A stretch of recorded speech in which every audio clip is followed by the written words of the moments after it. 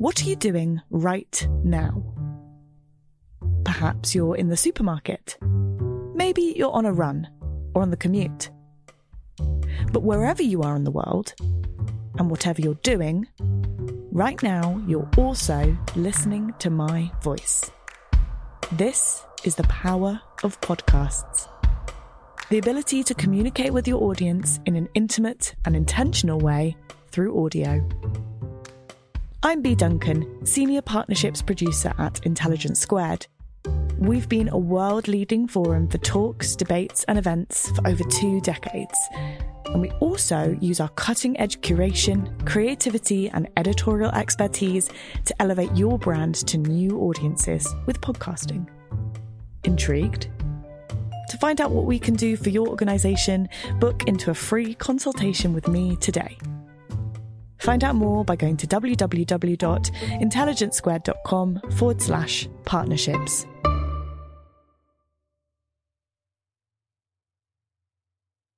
Hi, I'm Daniel. Welcome to this week's Intelligence Squared podcast. This week we have one of our Intelligence Squared debates, the West should pay reparations for slavery.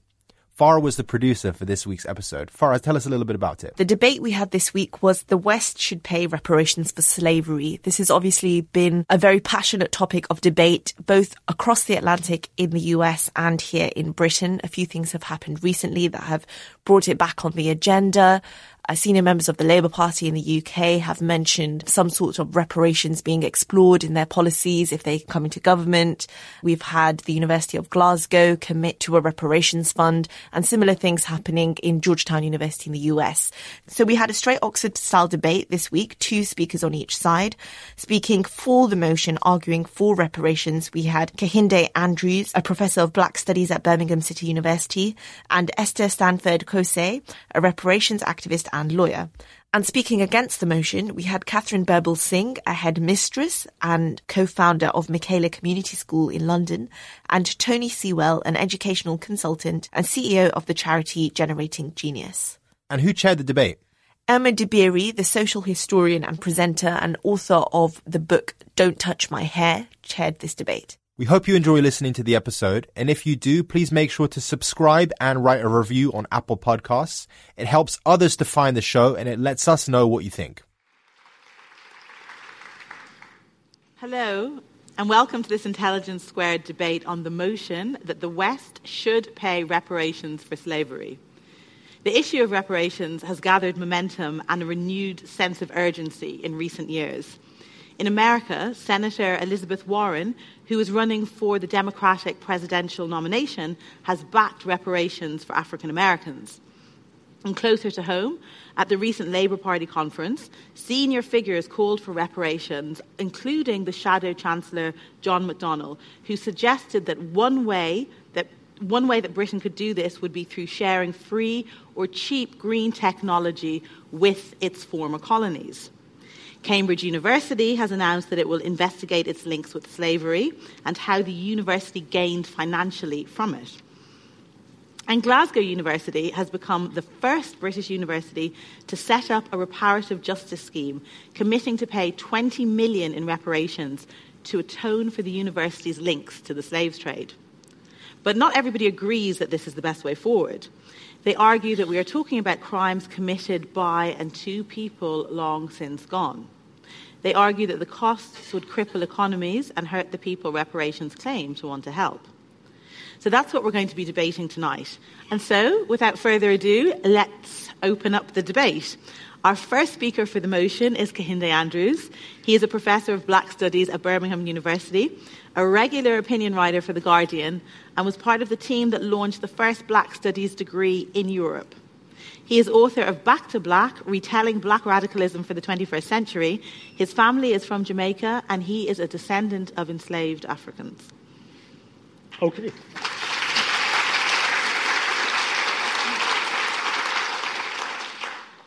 Okay, so thank you. In 2018, the HMRC, it was a Treasury, released a tweet that had a surprising Friday fact. Now, you may know what this fact was, as they tweeted it, incorrectly actually, that millions of you have helped end the slave trade through your taxation. Because and this is actually incorrect, because actually the slave trade and slavery are different things, which is something lost on the Treasury and lost on most commentators on this issue. The slave trade was abolished in 1807 by the United Kingdom after the fear of Africans in the Haitian Revolution. Slavery continued for another 20 or so years, carried on. What the Treasury was talking about in this particular instance was the abolition of slavery in the British Empire, which did happen in 1833, or really 1834, and your tax money, you will be happy to know, merrily happy to know, went into helping end slavery. But how did it do this? It did this because in order to end the system of slavery, the government paid the biggest bailout in the history of the UK economy to the slave owners. They actually paid reparations to the slave owners. A figure so large, they had to take out a loan from the Treasury, a loan that was so big, they only paid it back in 2015. Which means that me, descendant of slaves, my mum, descendant of slaves, my dad, descendant of slaves, and half of you in the room, potentially descendant of slaves, all paid slavery reparations to slave owners. So, the principle has already been established that reparations are due. The question is, who are they due to? Right? Now, worse still than the kind of merry celebration of the Treasury of this fact is that wasn't the only reparation that was paid to the slave owners by the British. When slavery ended, they had a period of 4 years of apprenticeship, where the formerly enslaved had to spend half of their days working for free for the slave masters. So they had to actually pay reparations with their own labor. Again, the principle of reparations is firmly established. This didn't just happen in the UK. Denmark, Holland, Spain, all paid reparations to slave owners. In fact, Haiti, as I already mentioned, the price of their freeing themselves, liberating themselves from France, was in 1825. They submitted to a 150 million franc debt to the French in reparation to who? Slave owners. An amount of money so large that it took 122 years for Haiti to pay off. In fact, one of the reasons Haiti is the poorest country in the world today is because of it had to pay that debt off for 122 years. So when we talk about the idea of slavery being something in the past, we are being completely ignorant. Because up until 2015, me and you were still paying off this debt. Again, a debt so large. It represented 40% of the British government's purse at that time. 40%, imagine that. 40% of the government's purse and 5% of GDP. In today's money, that is £100 billion. Reparations to who? The slave owners. So, while I've established that reparations are well established in the history of law and went to the slave owners, I could probably stop and sit down for the next 6 minutes. But I won't. I'll carry on and give you more evidence of why reparations are due, right? So, we've established the slave owners got a lot of money. This money went to people it went to the church, it went to government, it went to companies, it went to people like David Cameron's family, and this money still actually is with us in the economy today. What I really want to stress for you here is this is not an issue of something that happened in the past, because the wealth that was derived from slavery is still with us today. So when we talk about the West really emerges after 1492 when Columbus sails the ocean blue. I'm sure you have heard the story which has been dubbed Once Upon a Genocide. After they had killed 98% of the natives of the Americas, they needed labor in order to build what became, and it's not a coincidence, America is the leader of the free world, the richest country on the planet. It's because the founding of the Americas was absolutely essential to the development of the West. The biggest lie the West will tell you is that when they encountered Africa, Asia, the other parts of the world, they were advanced. And because of this advancement, we were able to have capitalism and what we call so-called civilization. Right? This is actually untrue. In 1492, Europe was coming out of a dark age and was the only place on the planet that was in a dark age at that period of time. Europe was not advanced in 1492. Europe had to unveil itself to the Eastern empires in order to get into them. And one of the primary ways that Europe and the West became rich was through the enslavement of African people. The 300-year cycle of the triangular trade that generated so much wealth, it accelerated the Western capitalism and built the world we have today. So if you think about somewhere like Britain, look at this city we're in today, London. London would be half its size without the wealth from slavery. Places like Liverpool, which was a dock, Bristol, which was also a dock, a port for the slave trade, would probably not exist in any way, shape or form without the wealth derived from slavery. Even places like, I'm from Birmingham. Birmingham made the majority of guns and chains for the slave trade. And this is actually one of the ways in which Birmingham became the powerhouse that it was. And Manchester, the cotton industry, the cotton which we're so proud of, and the factories up north, was again directly a link we've seen when Liverpool opened as a slave port. They built a canal to Manchester, and it's only after that the Manchester trade in cotton, because where did cotton get derived from? Slavery. By 1788, there were 180,000 people working in Manchester on money from the enslavement of African people. So even the cities we have today, the way the country looks today, is built on the wealth of slavery. Couldn't exist without it. So this isn't money that has gone away, it's money that is still here. A perfect example of this would be Lloyd's of London, UK's largest corporation, massive multi-billion corporation that celebrated its 300th anniversary a couple of years ago. CEO was on television and proudly declared they were happy to celebrate their roots in ensuring the merchant trade. She neglected to mention that trade was the slave trade, right? In fact, whole industries like insurance, like many of our financial products and that make financial capitalism what it is, derived from where? Slavery, stocks, bonds. These words are not used by accident. They actually tell you the roots of where these things come from. Lloyd's of London, before it was insuring slave voyages, was a coffee house. And it was a coffee house in London where they would advertise for runaway slaves. So they were the enslaved Africans in the UK, and the runaway slaves in London would be returned to where? The Lloyd's of London coffee house. This is how unveiled capitalism and slavery are. So when we talk, the wealth is around us. You can see it everywhere. You can see it in these university spaces. You can see it just walk down the road. You can see the wealth. The wealth is still here. Our current system is the way it is because of the money derived from African slavery. So, this gets us to the case for reparations. Unpaid labor for 300 years, untold psychological and human damage, and reparations, again, I remind you, significant reparations paid to the slave owners. And what did the enslaved receive? Less than nothing, not even nothing, less than nothing. They had to buy their freedom through work in the UK, had to buy their freedom in places like Haiti. And when we think about that, time doesn't stop after the enslavement of African people. When slavery ends, what happens? So Britain, my family has said, Jamaica, you are left with a place in a country which is built on a plantation economy. That's all it is. There's nothing else there. There's no other development than plantation economy. You are left with nothing to show for your labor for the last 300 years. You are left in absolute destitute poverty.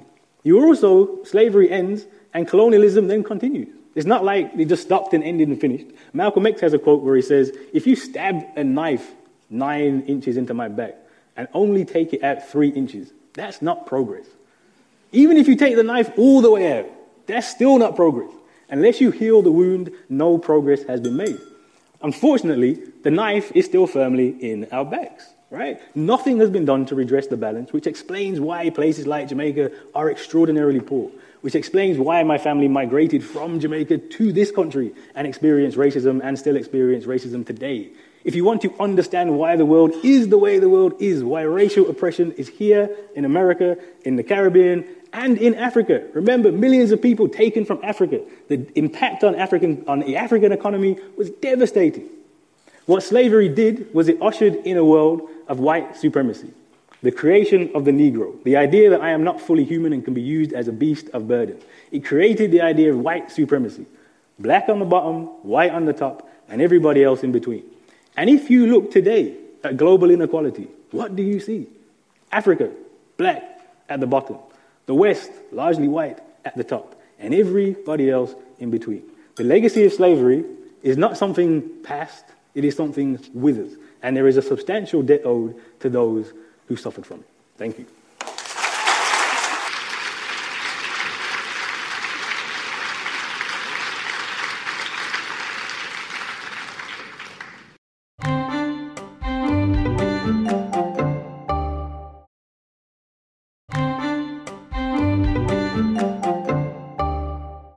Thank you, Kinde. Next up, we have our first speaker against the motion, Catherine Barbel Singh. Catherine is headmistress and co-founder of Macalia Community School in London. She's the author of 2 books, including To Miss With Love, based on her blog describing her experiences teaching at an inner-city secondary school. Her mother is Jamaican and her father is Guyanese. She is a descendant of slaves, slave owners, and indentured labourers.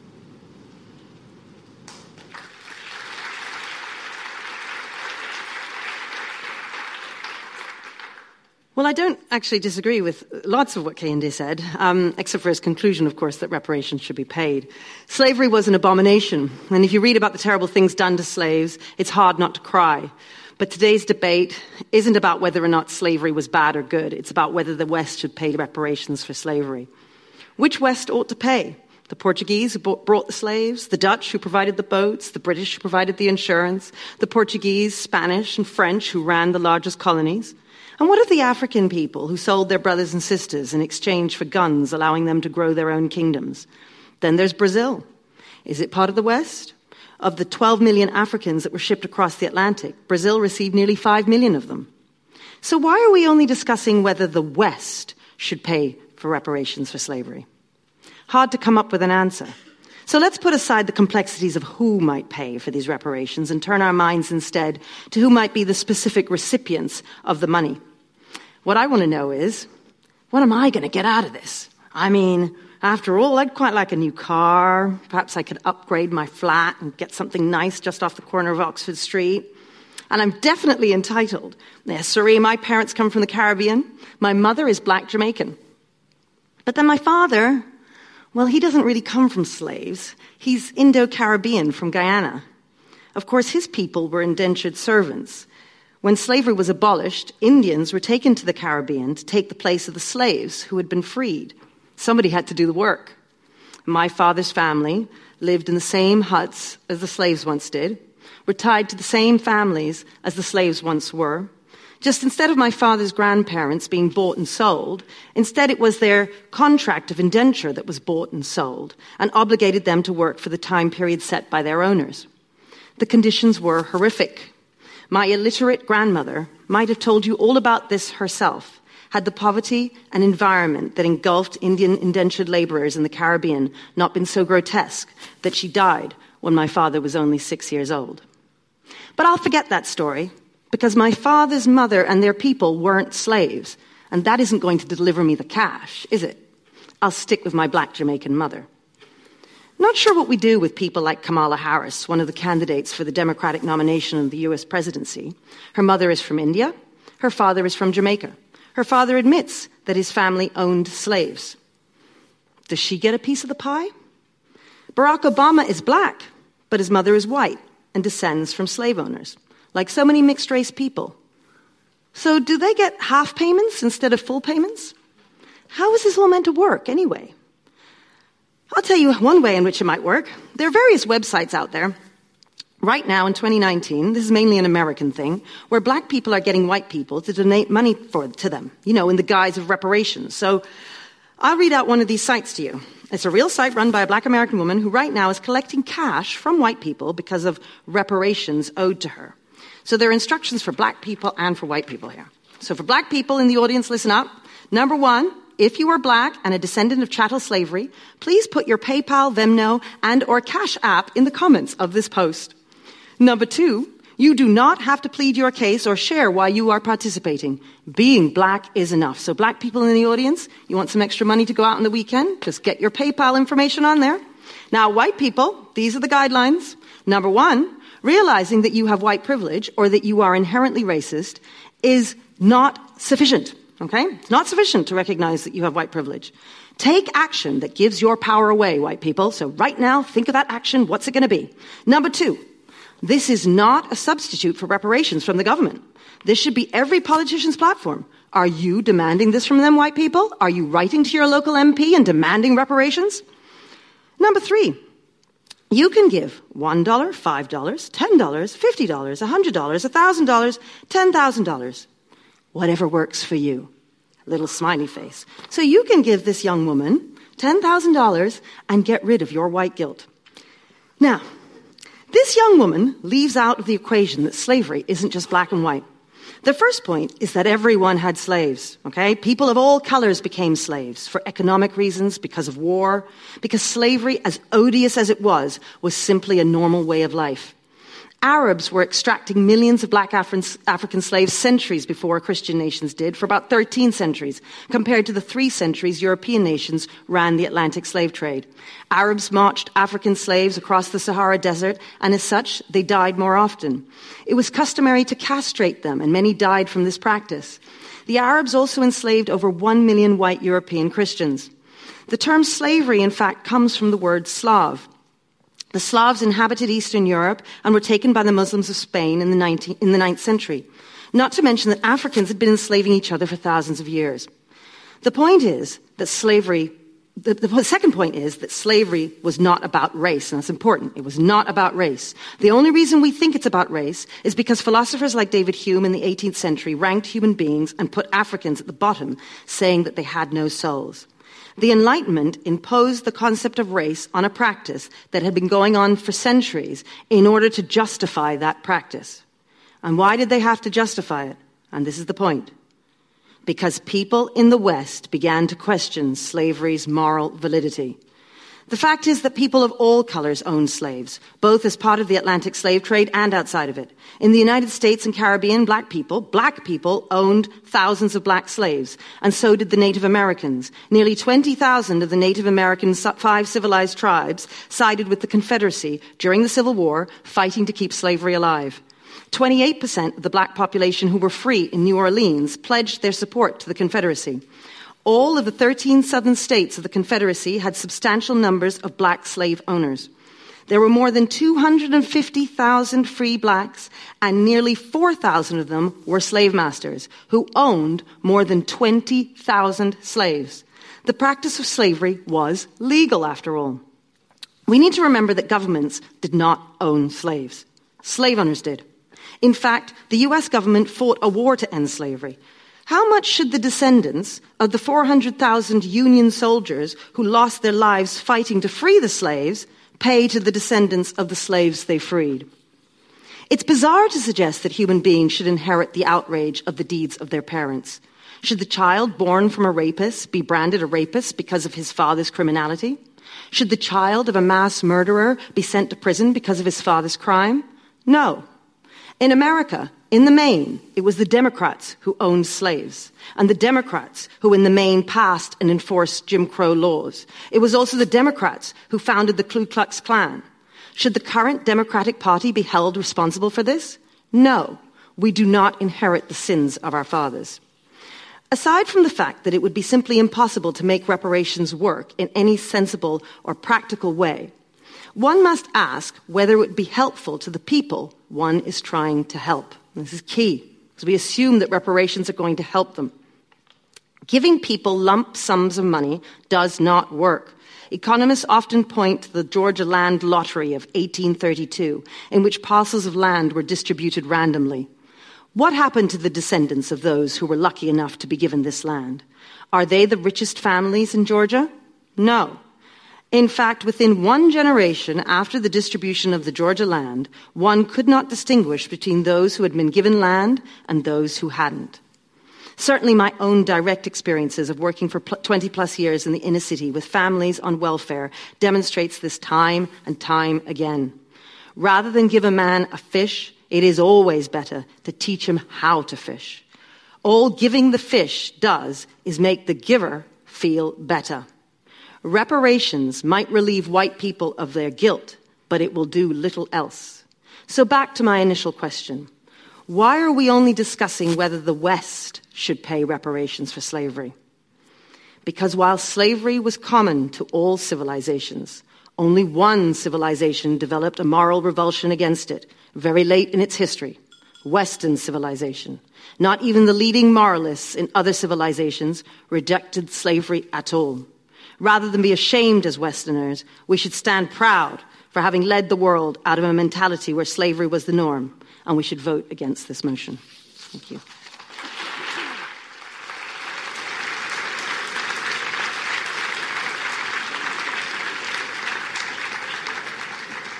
Thank you, Catherine.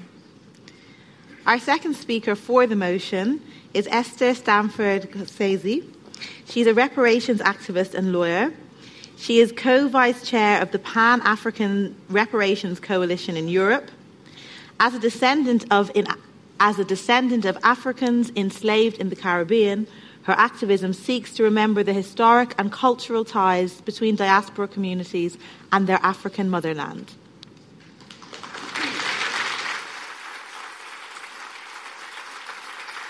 Thank you. My thesis, I have three main arguments: that reparations for slavery are not just about the period of chattel enslavement. Secondly, that reparations are about much more than money. And thirdly, that reparations are not a divisive issue, that they are the only approach that can transform our broken societies. The reason why we're talking about why the West should pay reparations for slavery is because the conversations about Arab enslavement and their responsibilities and the complicity of some African collaborators is already taking place. So when I talk about the West paying, I'd first of all like to clarify that when I refer to the West, I'm referring to the conceptual West, which is the elitist construct of Euro-American elites or the oligarchy. Secondly, when I argue that the West should pay, I'm referring to the notion of payment as taking responsibility for wrongs committed and harms inflicted. And by this, I mean that the Western establishment should take collective responsibility for meeting the reparatory justice needs of African heritage communities and indigenous peoples who were subjected to the criminality of the crimes of genocide and ecocide, which collectively constitute the Maangamizi, a Kiswahili term meaning the African Holocaust or African Holocaust and continuum of chattel, colonial and neo-colonial forms of enslavement. Secondly, it's about providing or redistributing wealth and resources that have been gained by unjust enrichment and have left a legacy of unjust impoverishment for the descendants of the African enslaved people.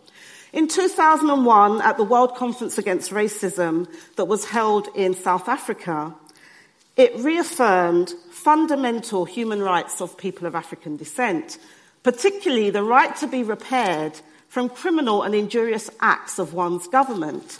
In the official outcome document of the conference, the governmental delegates declared that the so-called transatlantic slave trade, slavery, apartheid, and colonialism were crimes against humanity.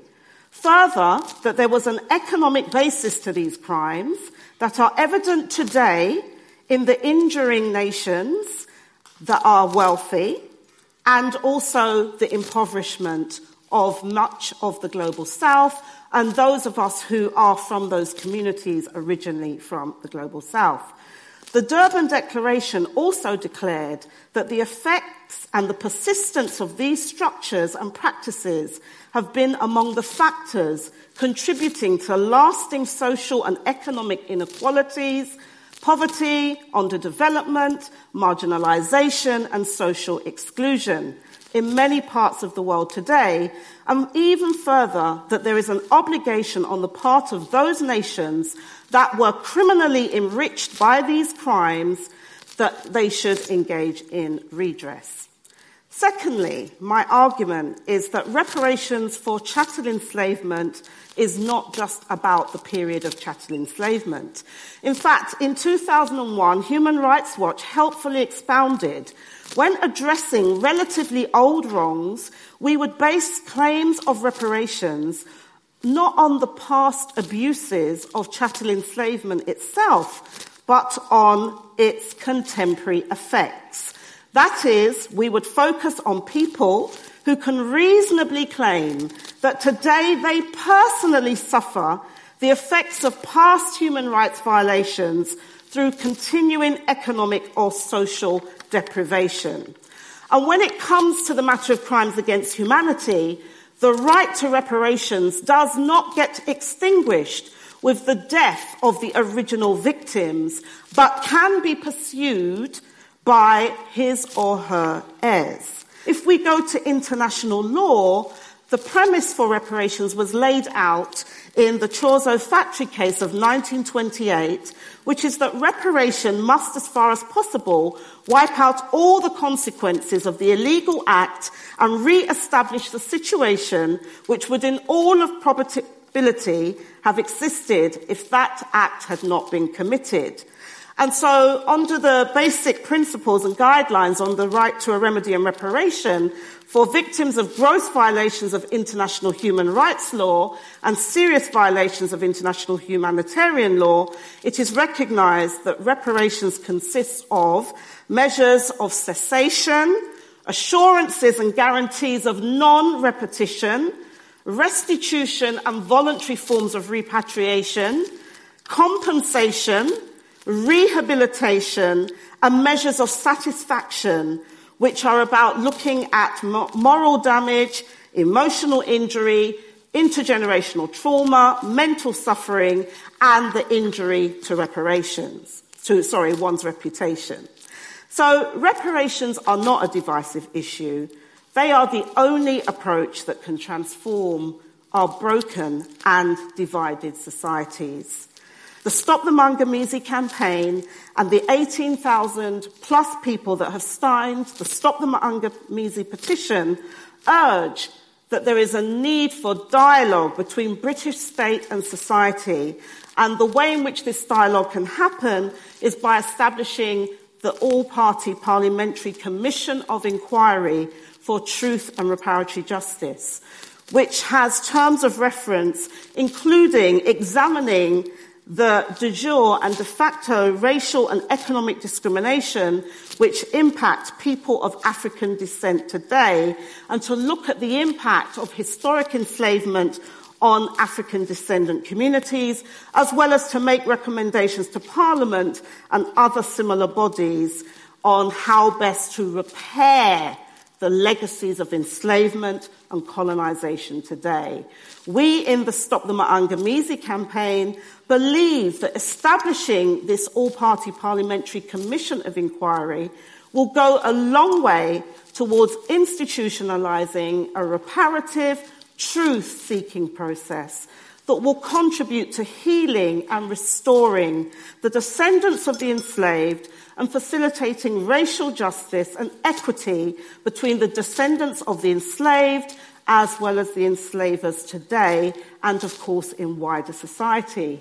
However, such repair of the relationship between people of African descent and the rest of society cannot take place without public acknowledgement of the crimes against African people and their descendants over 5 centuries and counting, and without UK governmental action to enable redress and reparation for the brutal injustices committed not only in the past, but which still continue into the present. That is my case. The West should pay reparations for slavery by taking responsibility for living up to their declarations of respecting human rights and the rule of law.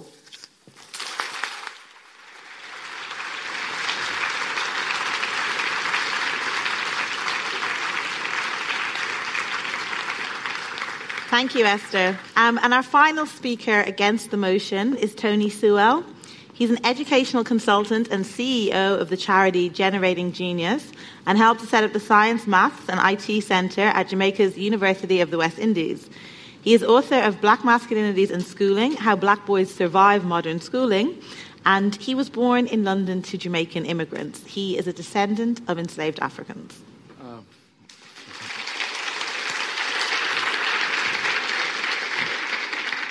Yes, hopefully you give both sides the right amount of applause, because I'm very sensitive to what happens here.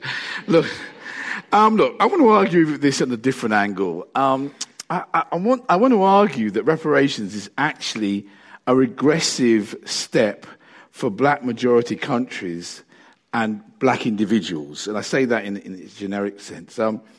And because it mainly gives too much power and agency actually to white people. I actually think that the arguments placed just before, is that they're actually a bit too soft. I think they need to go further, and I think in some ways, I mean, what I mean by go further, I mean in terms of really what I suppose we could talk about the agency and power of black people themselves and what they bring to this. And if you look at the leaders, Booker T. Washington, Malcolm X, the Black Power movement, Maya Angelou, Oprah, and the key figure here is Marcus Garvey, the father, if you like, the father figure of Pan-Africanism. Not really interested in reparations, really. And if you look at their work, what they're actually arguing for is something completely opposite. In fact, they're arguing for, in fact, they see it as a kind of way in which it's a continual kind of step backwards because white people are there and we're begging for some money. The father of black nationalism, Marcus Garvey, argues that slavery was a mere interruption. Now, you might think, well, that's a bit harsh. I mean, in the sense that all of what was explained and all the horror of slavery, and he says it's a mere interruption. And what he actually means is that, look, there was a great history for black people and a great dignity before slavery. This thing came along. However, we actually have almost redeemed ourselves. Even inside slavery, we were doing that reparations work already on ourselves. And I think that's the issue. And I think that, so he wants Africa, and he wants a new Africa, and he wants a new kind of sense of identity in Africa. And he sees that as a new world built by black people, built by Africans themselves. Not with the money of white people, not with the guilt money, but because they can do it themselves. And he bases these three things. He bases it on three things. Self-reliance. So it wasn't surprising that so many Jamaicans and my ancestors were enslaved, but they ran off they actually rebelled and ran away into the hills and started to do the repair job on themselves. Yeah, Africa as a site for opportunity. Not as this broke-down place that we have to kind of give money to, and all the kinds of notions we have about Africa, all the negative notions. I actually think some of the reparations debate and the people who support it add to that negativity. And of course, the notion of success.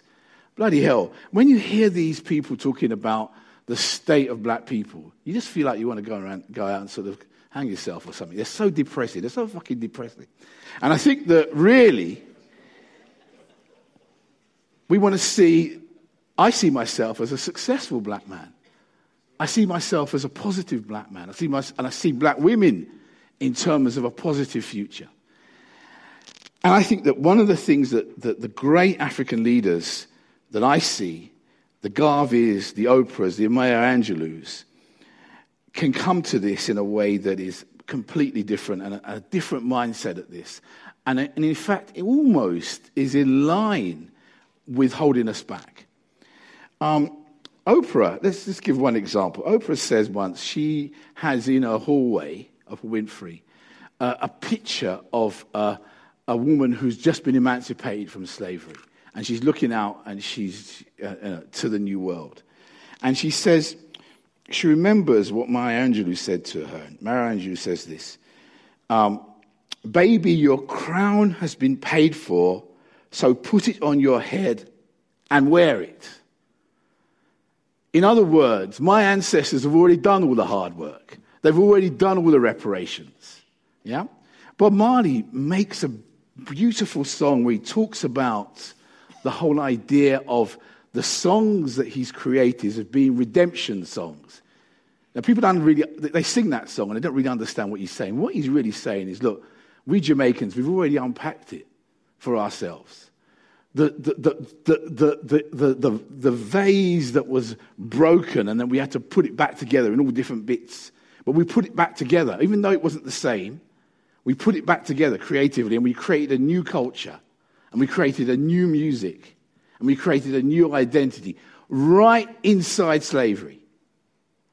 So we don't need white people to come along and give us anything.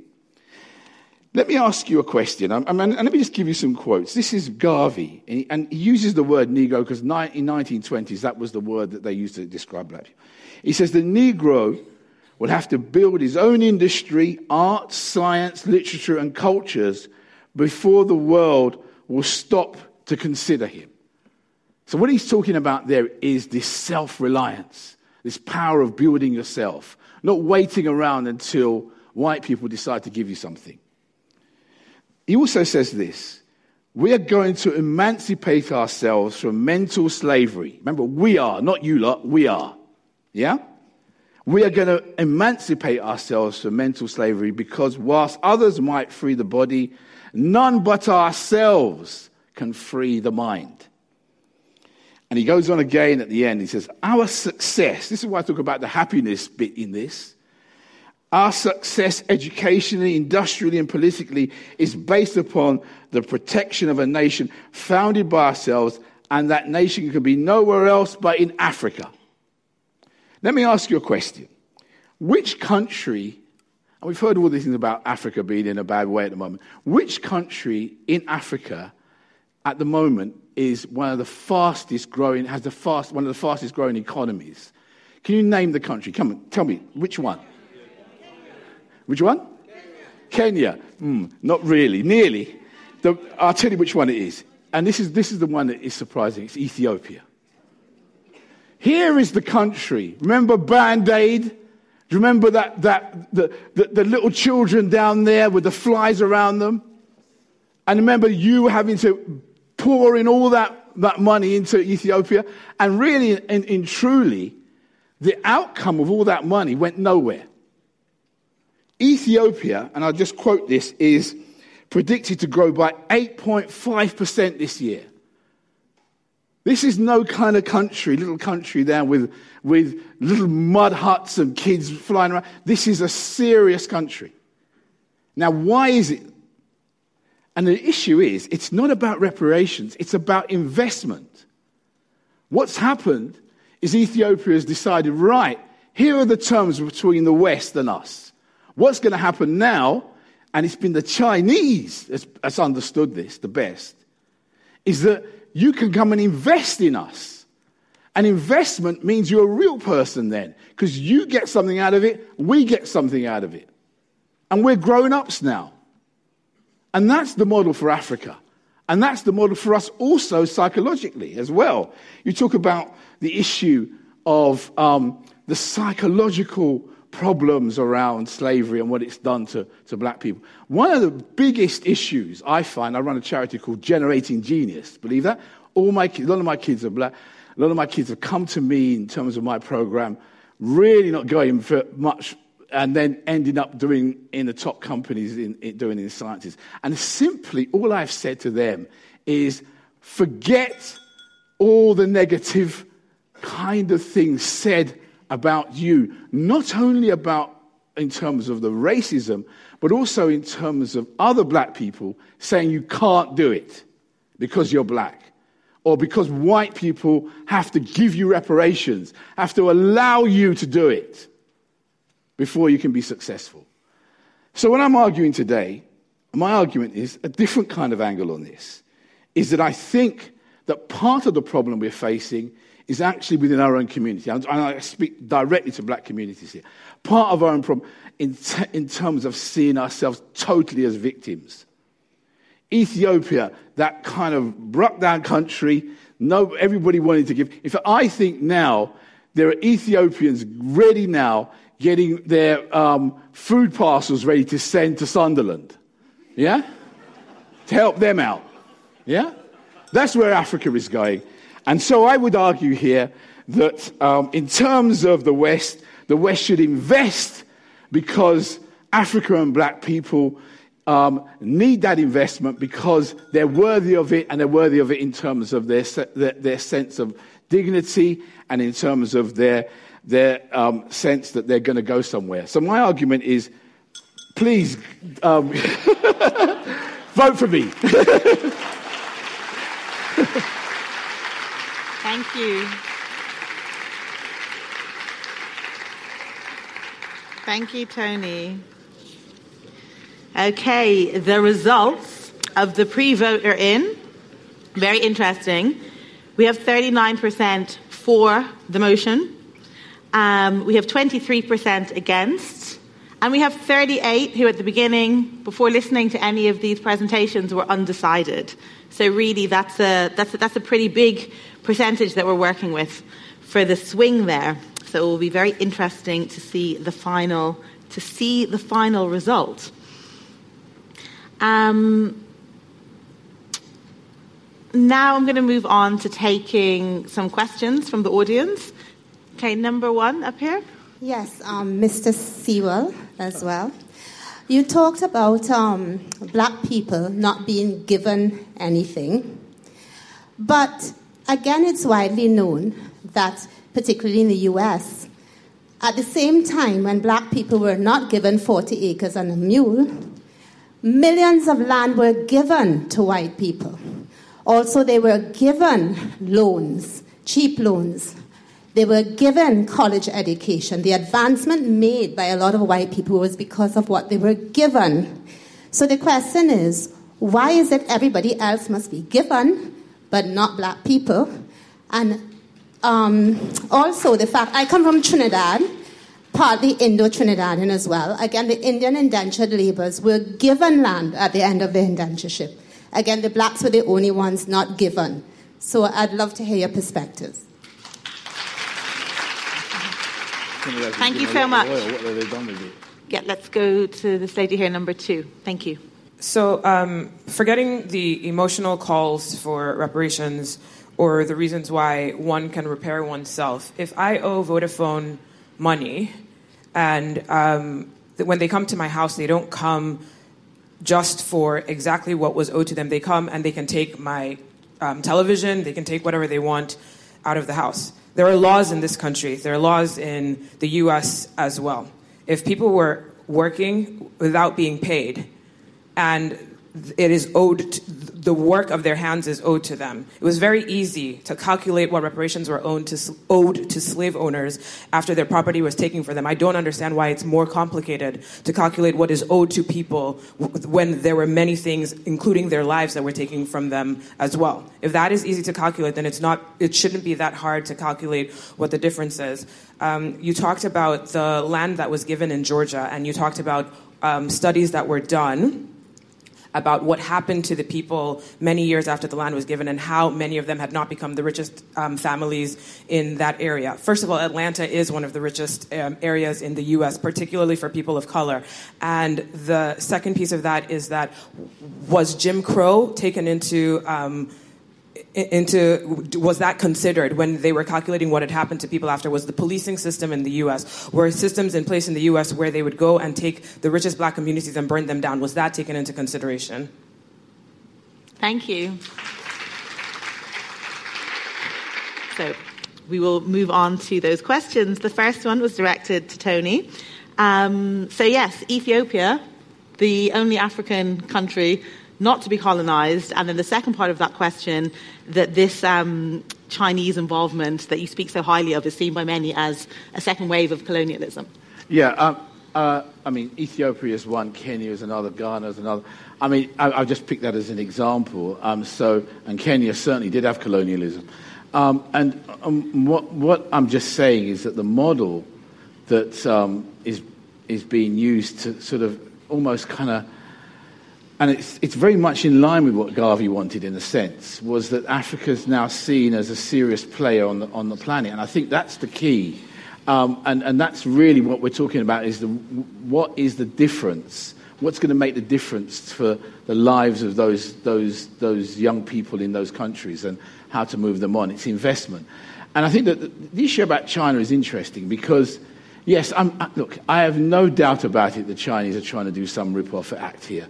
However, if you look at the amount of infrastructure now in the Caribbean, I live in Jamaica, and I've just kind of, at last we've got some road systems, which was just never there before when the British were engaging with us. And so I think that there is a deal going on here, and part of the problem is that the deals are brokered by those post-colonial leaders, and some of the backhanders and some of the corruption that goes on is as much as we've had in the colonial period. And so I think that there is that to look at, rather than just see this as something that is a colonial thing and a slavery thing. I just think that we should be thinking about how we manage our own countries, how as grown-ups now in the region that we move on. And we want to move on not from reparations, but we want to move on with investment. Would you like to respond, Kehinde? Yeah, I mean, look, I think it's interesting you're saying that black people should take responsibility, but the West should take no responsibility for the situation in which we find ourselves in, which is essentially your argument, right?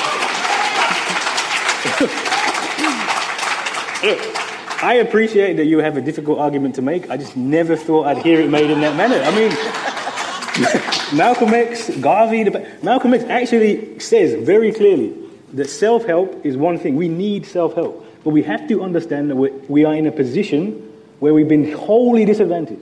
And so in order for us to help ourselves, we need to be given what we are owed. It's simple as that.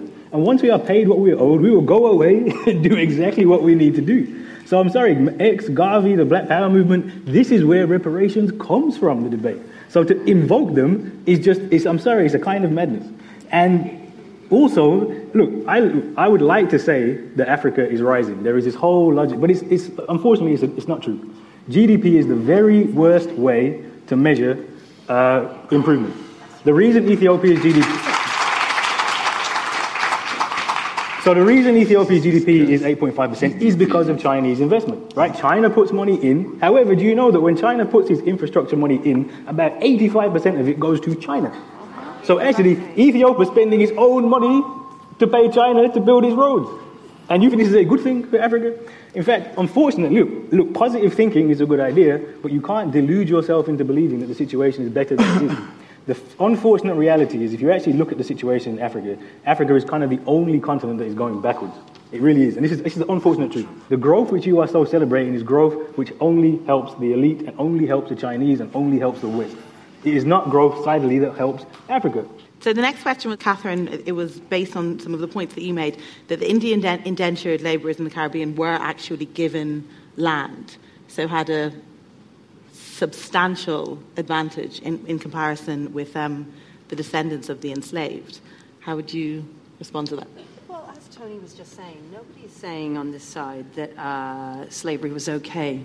When the debate is about the debate is whether or not reparations should be paid. Slavery was an awful, awful thing, and really, really. I can't talk about how awful it was. Can I just say, given that it's an awful thing, how would you suggest black people catch up with the advantages that have been given to every other racial group? Okay, so it's important to just say as well, of course there have been advantages. Of course, when we say why weren't blacks given anything, well, because that's the history. I mean, nobody's saying that was right? Nobody's saying that that blacks haven't had a hard time. This idea of what is owed to us, what is owed blacks, to them. Do you mean people of African descent? Yes. Okay. When we say what is owed to them, we aren't them, right? These people are no longer with us. The problem is that identity politics it forces us to see everyone in a particular group as opposed to seeing people as individuals. And as I was saying, the child of a rapist should not have to carry the burden of his father's crimes. It's important to recognize that people are individuals, and those individuals are responsible for the things that they do. Kehinde spoke very specifically about the legacy that endures to this day and how this amount of money was only paid off in 2015 and how we very much live with the afterlife of slavery. Would you like to respond to this in any way, Esther or Kehinde? Yeah. Look, for me, this red herring of saying that, every society had slavery and so we don't have to deal with it is very problematic. We're talking about a specific experience that happened to a group. And I'm talking as somebody who claims that African identity that has been denied me and many others. And many of us who are, that's part of the restitution, which is a principle of reparations. So we have to redefine the languages that we use and stop infusing Eurocentric ideas and perspectives into essentially what is an issue about us as African people, okay? And we need to have cognitive justice in the way that we even talk about our ancestors. Our ancestors lived through us. This is not an academic debate for some of us, okay? So we are them, and that is why some of us are raised in this time to continue the struggle that they began. Every successive generation of African people from the beginning of chattel enslavement in the 1400s has championed reparations. And I explained what reparations mean in international law. You cannot reduce reparations to money and compensation. So those that resisted enslavement, they were seeking their freedom, which was restitution of their dignity, their humanity, and their right to be free, their right to go to their homelands. What would you say to Tony's argument that this approach is unhelpful and that it keeps black people locked in a sort of victim mentality? Well, no, I think part of this is this idea that, the people who are, it's an individual thing and the criminals aren't here anymore. That's absolute nonsense. In the UK, we have what we call the Proceeds of Crime Act, right? If you profit from a crime, if my dad profits from a crime, I guarantee you, government's going to take that money from me.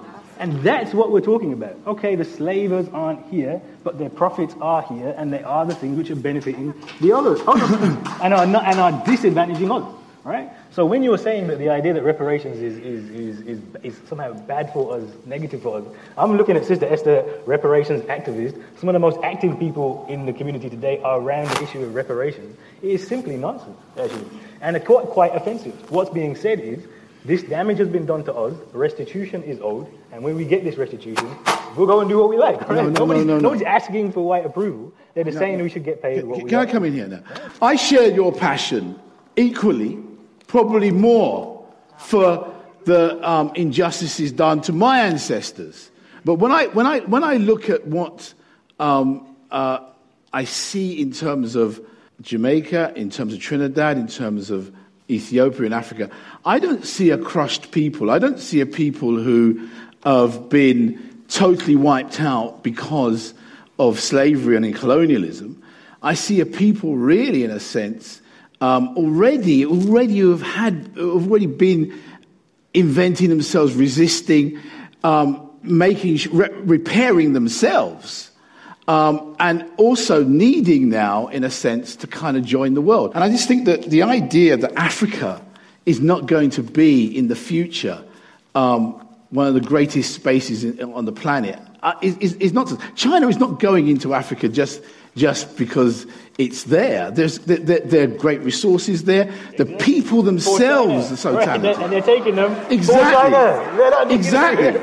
And resources are there. Let me finish. Resources are there. I'm going to jump in there because I would like to take two more questions, which I think we have time for. I'll come to this gentleman here, number one.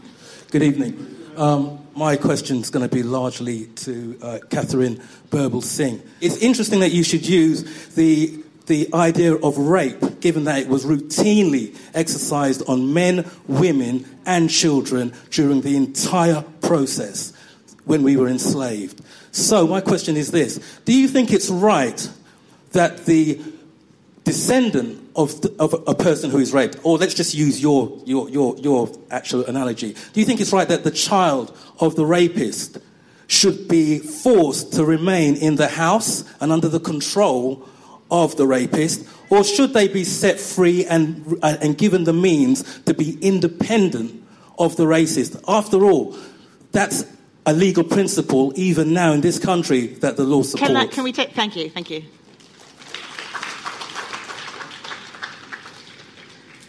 I think it's interesting that we're talking about this in the sense of investment, and I think that's a good idea. Kende, you mentioned all these monuments they built, these universities, they're glorious, and they're built on the backs of slaves.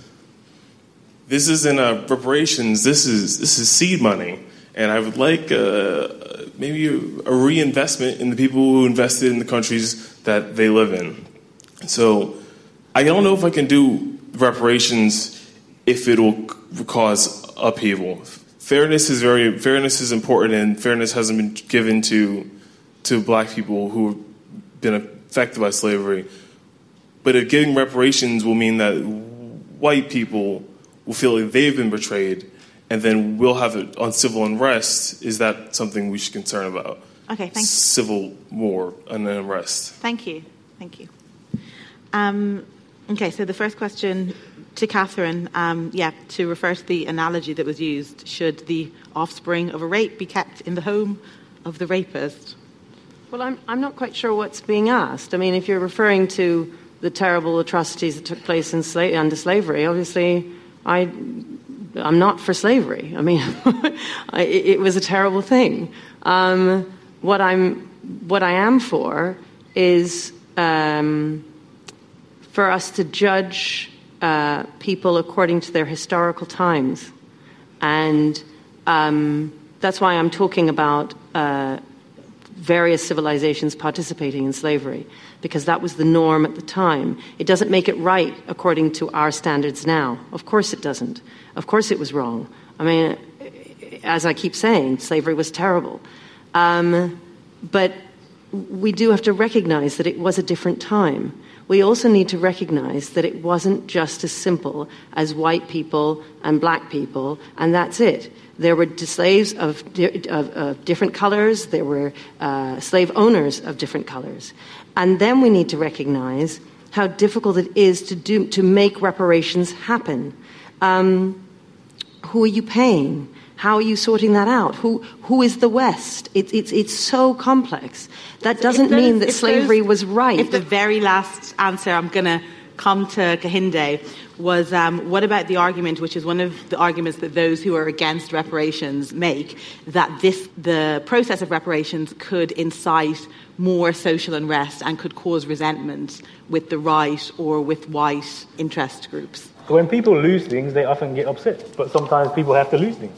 And if that is what makes things fairer, then you just have to accept that people won't be happy about it. I mean, this is part of the problem with a lot of our politics, is that we have tried to keep everybody happy.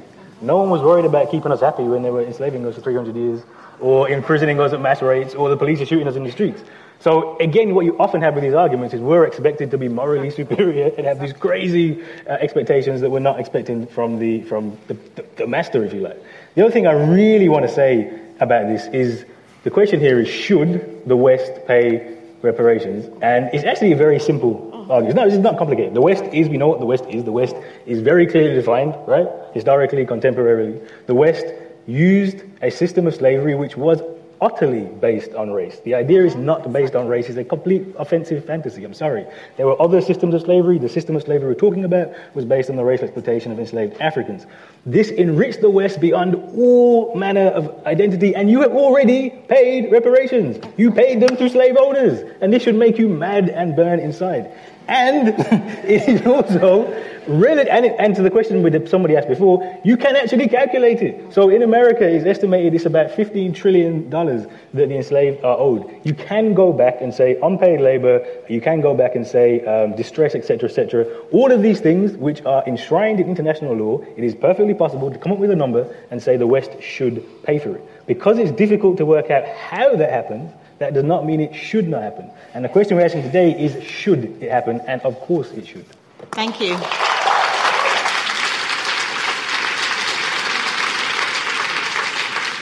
So the results of the vote are in.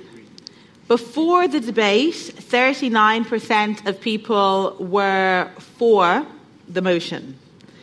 Before the debate, it was 39% of people for the motion. And now there are 49% of people who believe that the West should make reparations, so there's a variance of 10%. Before the debate, there were 23% who were against. There are now 38% who are against, so there's a variance of 15% who believe the West should not make reparations.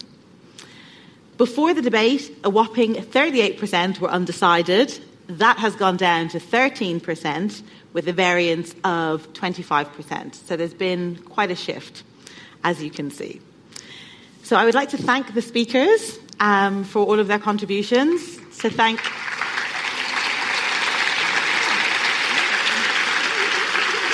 Intelligence Squared for organising the event. Books and a signing will be happening outside. I'll be signing my book, Don't Touch My Hair. Kahinde will be signing his book. To hear more discussion and debate from Intelligence Squared, subscribe to the podcast. Just search Intelligence Squared on Apple Podcasts, Spotify, or wherever you listen. Thank you and good night. What are you doing right now? Perhaps you're in the supermarket. Maybe you're on a run or on the commute.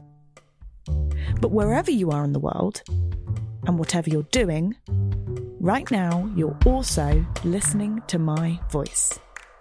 This is the power of podcasts. The ability to communicate with your audience in an intimate and intentional way through audio. I'm Bea Duncan, Senior Partnerships Producer at Intelligence Squared.